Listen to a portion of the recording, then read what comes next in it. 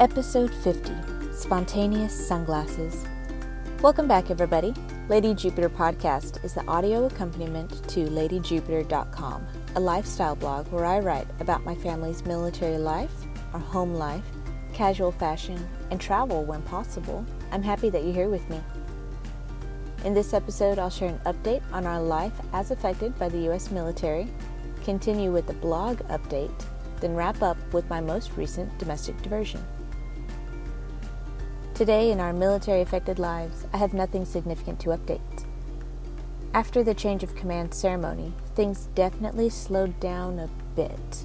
The ceremony happens between the squadron's class schedule, so Mr. Jupiter has been working with the few people that have not taken time off right now, and it's a good thing because he's just ticking boxes from his to-do list because there's plenty for him to do before everybody is back to work for the new class. Personally, I'm just excited to see how everybody progresses over the next few years, and I'm extra curious about everyone's future assignments. If you're wondering where we are going to go next, we have absolutely no idea. Like other aviation families in the Air Force, we can only get stationed with his aircraft if he's flying. So that's one limitation that we're used to because he's been flying for many years. But Mr. Jupiter has found a narrower path that has fewer flying opportunities, but more interesting desk jobs available. It's complicated, and I'm sorry for being vague. I just don't want to bore you with the audio alphabet soup of military intermediate level education and their acronyms, much less the potential paths that some graduates are offered. But with that in mind overall, I can definitely make time later to write about ILE at CGSC a little bit, with a separate post about SAS or SAMS, but that one will be obviously colored by our experiences because those follow-on schools were our options. Other students had other choices, and many didn't compete for follow-on. So those posts won't be very detailed because I'm not an expert here. I'm just an enthusiastic outsider who likes the ride. But don't worry, I'm not a military superfan kind of spouse who wears pretend rank. Instead, I'm a very curious generalist who enjoys geopolitics and foreign affairs, in addition to biohacking and electric bikes. So I'm not an expert in anything, but I know a lot about many things. Also, I'm always learning, so sometimes I struggle when I want to tell you things because everything is so mutable and I don't want to give the impression of having solid ground when I don't even know where we'll be in 2 years. But like I said, if I take time to write about it, I can better share our past and some of the details that have shaped our current life and continue to influence our future options. For today's LadyJupiter.com update, I wrapped up last season's Outfits of the Day post and started this season's Outfits of the Day post. Links to both are in the show notes. Also, since last week, I made time to refresh the post I made about my 5 favorite gardens in the world. The only reason I bring this up, besides it being a task that I was able to complete, but in so doing, I discovered that I only retained about 10 photos from our trip to Portland and the Oregon coast that we took in 2016. I'm sure you can imagine my surprise, trying to figure out where at least 100 photos have gone missing. The upside is that when and where they disappeared was not recently, so they are definitely not recoverable, which means that I'm not going to stress out about it. I guess we're just going to have to go back.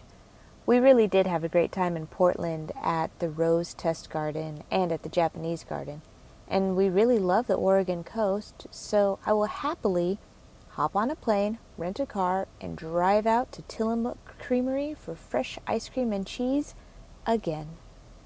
Note to self, start drafting a post about the Jupiter family's Oregon coast favorites. And now for my most recent domestic diversion. I was going to tell you about the surprising amount of time and mental energy it takes to menu plan when Mr. Jupiter is back in town, but I'm not going to talk about that right now. Instead, I want to share with you something funny that happened last Friday. I was sitting in my car during one of Kid Jupiter's play dates, listening to BBC Global News podcast and maybe zoning out just a little bit. I looked up to my car's ceiling and noticed the sunglass holder that I never use and probably should now that I finally have a pair of prescription sunglasses. I opened it up, and to my surprise, there's already a pair of sunglasses in there, and I know I didn't buy them because they're not my style, nor are they prescription, and I need help to see clearly. Where did they come from? This is the kind of mystery I would have expected from my previous car that was a rental car in San Francisco for 2 years before I bought it. There were mysteries in that car, but nothing out of the ordinary. The most likely explanation for these sunglasses is that I found them somewhere and just put them in my car because that was convenient, then I forgot.